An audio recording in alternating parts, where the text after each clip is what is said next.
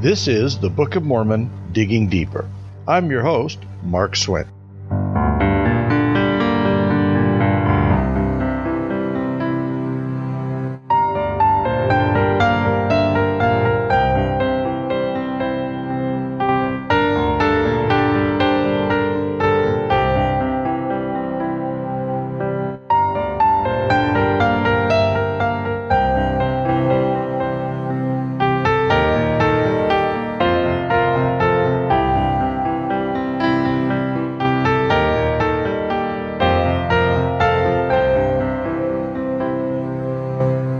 Though they serve vastly different religions and cultures of the world, almost all the books of Scripture used by those religions share certain areas of commonality. For example, almost all sacred ancient writings contain a version of the story of the Great Flood. Many books offer similar accounts of the creation of this earth and its inhabitants. Almost all have Adam and Eve figures as well as a war in heaven. They may adapt the names and particular details to more comfortably fit their ethnic or nationalistic identities, and certainly over time some stories take on a purely local setting, but the essence of the stories convey the same message. The books of Scripture for the three great religions of the world, Judaism, Islam, and Christianity, share an even closer bond. The Torah, the Quran, and the Bible are products of a people known as Shemites, or descendants of Shem, the most blessed of Noah's three sons.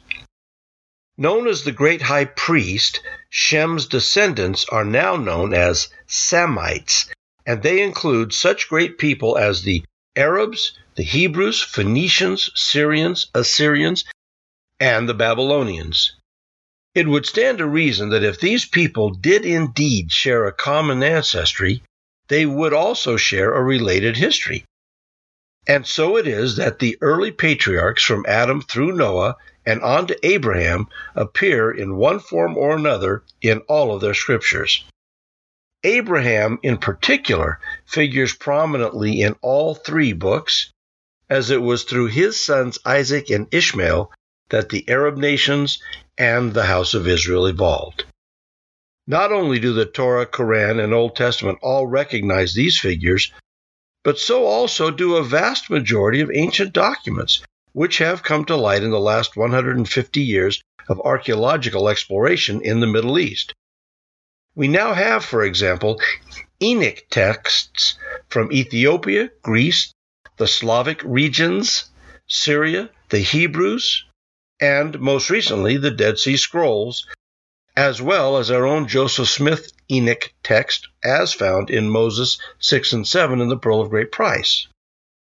While details vary, the underlying theme remains constant among them all. It should come as no surprise, therefore, that the Book of Mormon also contains references to these people, and the details it provides illuminate rather than confuse the already expansive body of Scripture extant in the world. What is surprising and unique about the Book of Mormon, however, is that it is the only book of Scripture that directly quotes passages from another book of Scripture. Within the pages of the Book of Mormon, we find 26 chapters of Isaiah, 3 chapters of Matthew, and 2 chapters of Malachi cited in their entirety. This citing of a more ancient scripture firmly and unequivocally ties the Book of Mormon to the people of the Old Testament and establishes a bond between the two civilizations. All too often, as we read, we are tempted to skip over these chapters because they're, quote, not really the Book of Mormon history, and after all, isn't that what we're studying? Those who do go ahead and read the Isaiah passages often do so for the sake of saying that they've read every word of the Book of Mormon. However, seldom do we lay open the Bible side by side with the Book of Mormon and actually do as the chapter heading directs and compare the two. This is unfortunate, for contrary to popular belief, the Isaiah, Malachi, and Matthew passages are not copied verbatim from one or another versions of the Bible. Joseph Smith did not skip over these passages, nor did he take the text from the Bible as an easy way around the difficult process of translating. Rather, he continued doing what he had been doing and translated every word from the golden plates as it came to him. As a result, though the passages are remarkably similar, they nevertheless show unique and sometimes crucial differences. In episode 4 of this series, a podcast entitled One Word, we discussed how the change of one single word significantly changed the message and revealed a great deal about the value of temples for the house of Israel. I have found studying these differences to be most educational and clarifying. In the case of Isaiah, they certainly make it much easier to understand. Let me give you a few examples. In Isaiah 50, verse 1, we read a somewhat pedantic verse. It says, "Thus saith the Lord, where is the bill of your mother's divorcement, whom I have put away? Or which of my creditors is it to whom I have sold you?" In 2 Nephi, we read of Jacob teaching from this same Isaiah verse, only his is a little different. It says, "Yea, for thus saith the Lord, have I put thee away? Or have I cast thee off? For thus saith the Lord, where is the bill of thy mother's divorcement? To whom have I put thee away? Or to which of my creditors have I sold you?" The beginning of the biblical verses are confusing because it says, "Where is the bill of your mother's divorcement, whom I have put away?" It sounds like the Lord put their mother away. The Book of Mormon verse leaves little doubt about the circumstance. It says, "Have I put thee away? Have I cast thee off forever? Where is the bill of thy mother's divorcement? To whom have I put thee away?" You see, here it is very clear that the Lord is innocent in the matter. He challenges the Israelites by very literally saying, "Look, it wasn't me. Did I put thee away? No. Did I cast thee off? No. Show me the bill of divorcement for your mother. You can't find one."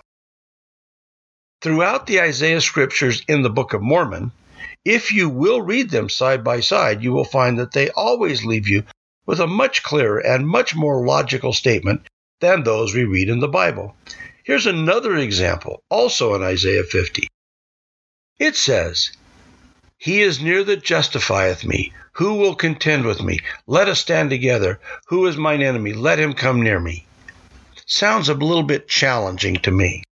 But in 2 Nephi, we read, "And the Lord is near, and he justifieth me. Who will contend with me? Let us stand together. Who is mine adversary? Let him come near me, and I will smite him with the strength of my mouth." You see, this is why he says, "Let him come near me." That is left off the Bible verse completely. And if you'll indulge me, I want to show you one more example where the biblical verse makes no sense at all, but the Book of Mormon verse clarifies perfectly. In Isaiah 2, we read this, "O house of Jacob, come ye, let us walk in the light of the Lord. Therefore thou hast forsaken thy people, the house of Jacob." But in 2 Nephi, it adds an important detail. It says, "O house of Israel, come ye and let us walk in the light of the Lord. Yea, come, for ye have all gone astray, every one to his wicked ways. Therefore, O Lord, thou hast forsaken thy people, the house of Jacob." It is the addition of the last part, "ye have all gone astray." That's why they were forsaken, whereas the biblical version makes it sound like they walk with the Lord, and therefore they forsook themselves, the house of Jacob. It just doesn't make sense. Whether or not you believe in the Book of Mormon, anyone who reads these Mormon verses of Isaiah would have to agree that the Book of Mormon makes Isaiah sound a lot more understandable.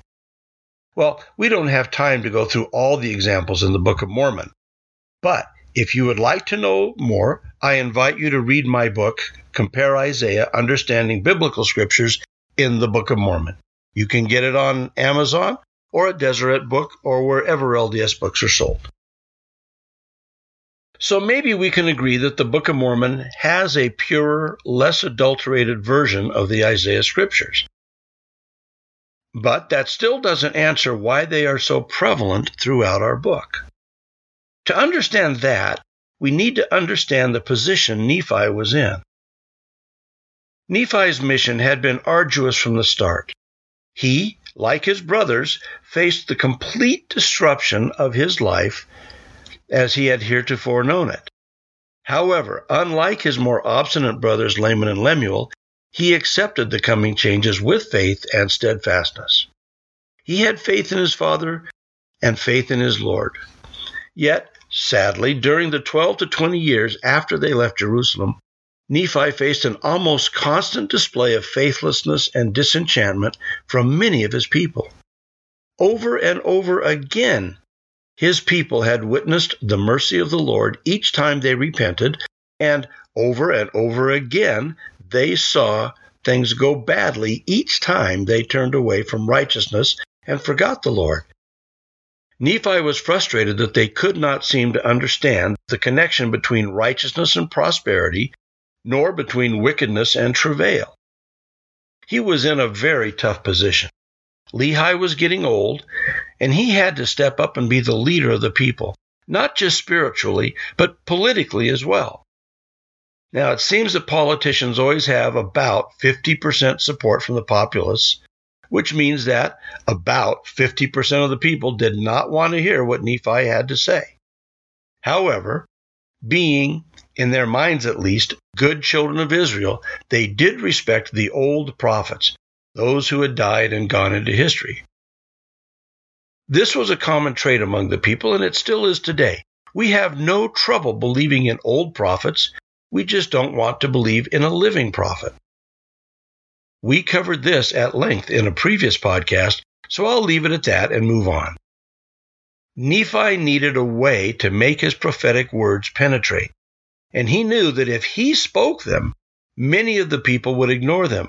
But if Isaiah spoke them, that was a different matter. Nephi knew that if he could get his message out using Isaiah's words first, he could then expound upon them and get his message across. And this is exactly what he did. He says in 1 Nephi chapter 19, quote, "But that I might more fully persuade them to believe in the Lord their Redeemer, I did read unto them that which was written by the prophet Isaiah.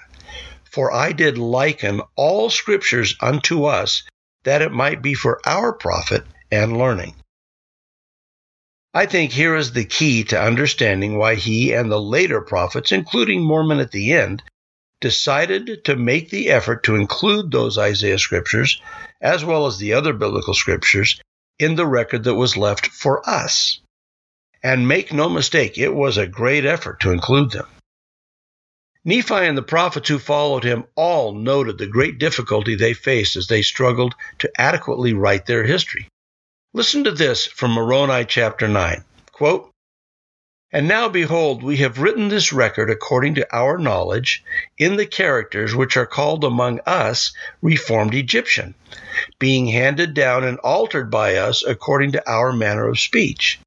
And if our plates had been sufficiently large, we should have written in Hebrew, but the Hebrew hath been altered by us also. And if we could have written in Hebrew, behold, ye would have had no imperfection in our record." Close quote. Limited space on the plates and difficulty in writing required that only the most important information should be written down. Nephi expressed this almost immediately in his record. He says, "Wherefore I shall give a commandment unto my seed, that they shall not occupy these plates with things which are not of worth unto the children of men." Mormon, likewise, in 3 Nephi states this, "And now there cannot be written in this book even 100th part of the things which Jesus did truly teach his people."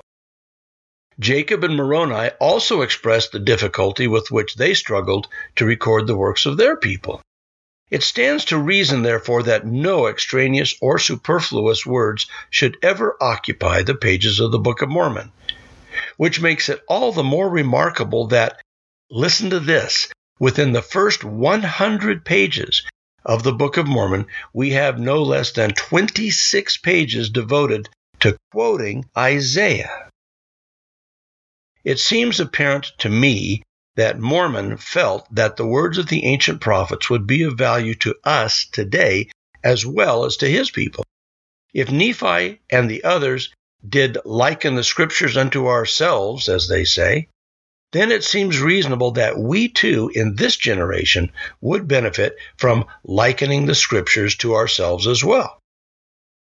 As Mormon made his narrative, it must be remembered that no Nephite eyes would ever see the words he painstakingly engraved on the golden plates.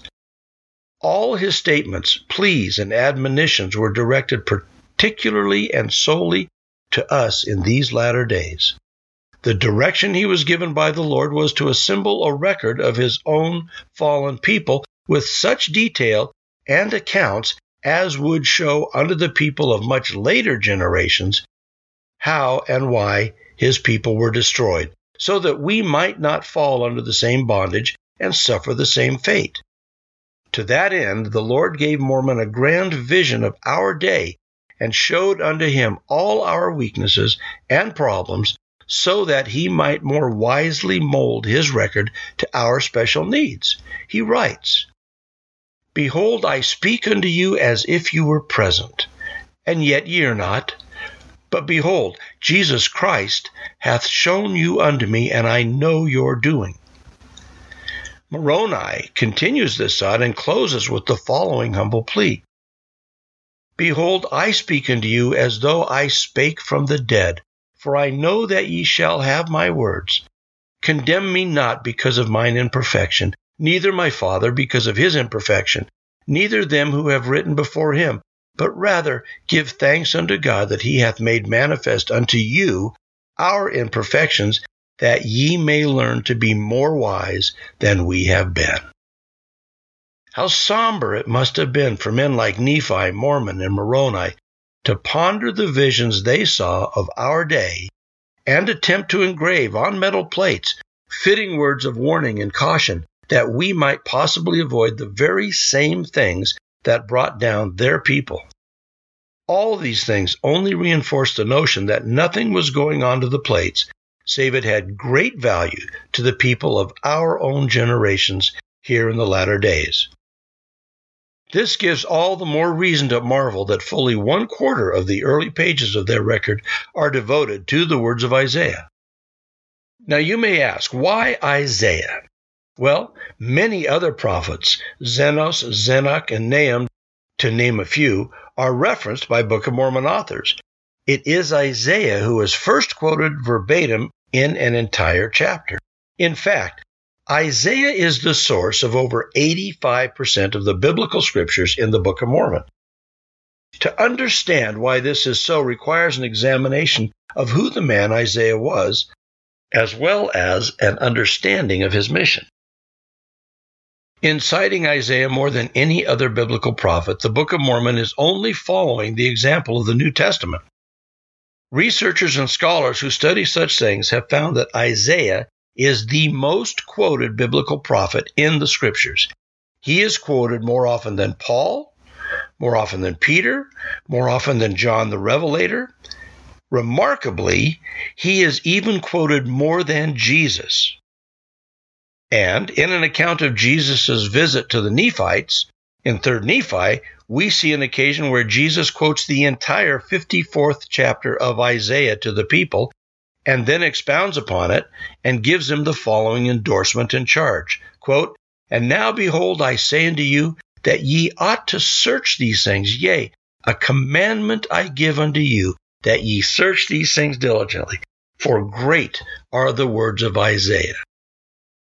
So you see, we are commanded to study Isaiah. What a powerful endorsement for sure. A close scrutiny of Isaiah's teachings show that his mission was far more reaching than most other prophets. Isaiah seems to have been a sort of Old Testament John the Baptist.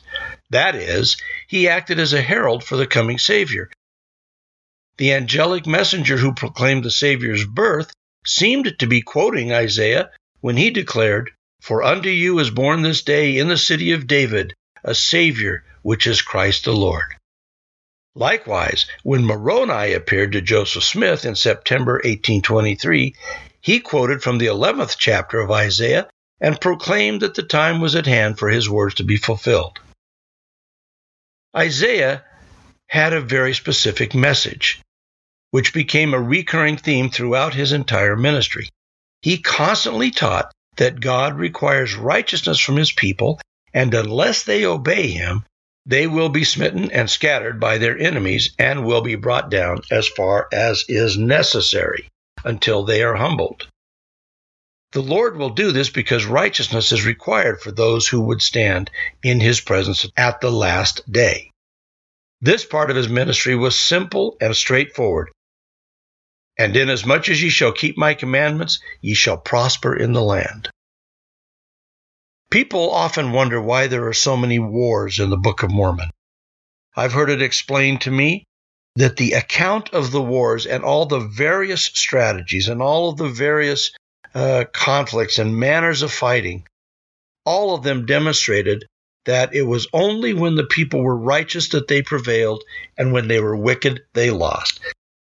That was the determining factor. So you see, Isaiah's message was the, dare I say, the underlying theme of the Book of Mormon, and was explaining the reason why the people of the Book of Mormon destroyed themselves. Well, let's go on. It must be recognized and constantly remembered by any student of the Book of Mormon that the prophets who made this record knew that their voices would, quote, whisper out of the dust. It is interesting that they use the metaphor of dust rather than saying, our voices ring out from the past, or our voices declare with the sound of trumpets through the ages. No such bold expression was used. Rather, they acknowledged that their people would be brought down in humility to the dust. Neither would their voices ring out loud and clear, but rather, from the dust they would whisper. One must have compassion for such men as these, who knew that their mission to save their own people would ultimately fail, but who saw in the future another audience who might, through the sad accounts in the Book of Mormon, learn the lessons therein and save their own generation. As Latter-day possessors and caretakers of the Book of Mormon, we must constantly remind ourselves that there is nothing joyful about the Book of Mormon. It is a sad tale of a fallen people whose cycles of righteousness and wickedness ultimately led to their complete and utter destruction. Its people cry unto us, saying, do not do as we have done. Learn from our mistakes and save yourselves. It is remarkable to note how closely the prophecies of Isaiah parallel the hopes that all the Nephite prophets held for their people. Well before Lehi left Jerusalem, the house of Israel had been split into two different kingdoms. The one we know as the lost 10 tribes is currently called the Kingdom of Israel and was lost to the common knowledge of man almost immediately.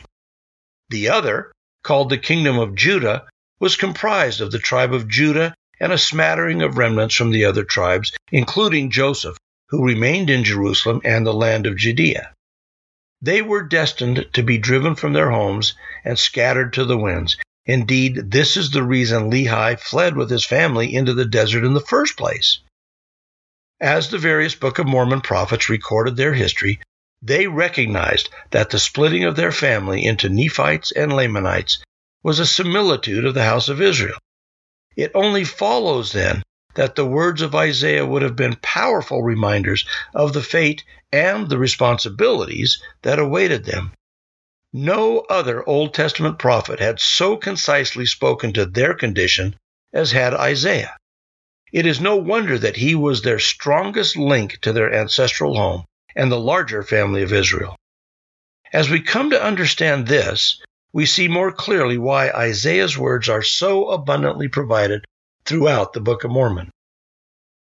I believe that if you will take another look, a closer look at the Isaiah scriptures in particular, but all the biblical scriptures in the Book of Mormon in general, if you will try Nephi's method of likening them to yourselves, you will find a great message in them, and that will be of great value to you. Remember, they are there at the expense of 100 other things which could have filled the pages instead. There must be some value in them. I leave you with this advice that I gave to my son in the conversation that inspired my book. If you find a boring part of the Book of Mormon, stay on that part until you can figure out why Mormon thought it was so important to include in his record. I promise you, you will be blessed and enriched for doing so. I leave you my testimony that the Book of Mormon is true and authentic, and that it contains hidden treasures of knowledge for those who study and ponder rather than just read the words. The Holy Ghost will testify to you that it is true if you make a sincere effort to find out. I bear you my testimony that, in the name of Jesus Christ, Amen. I'm Mark Swant. Thank you for listening.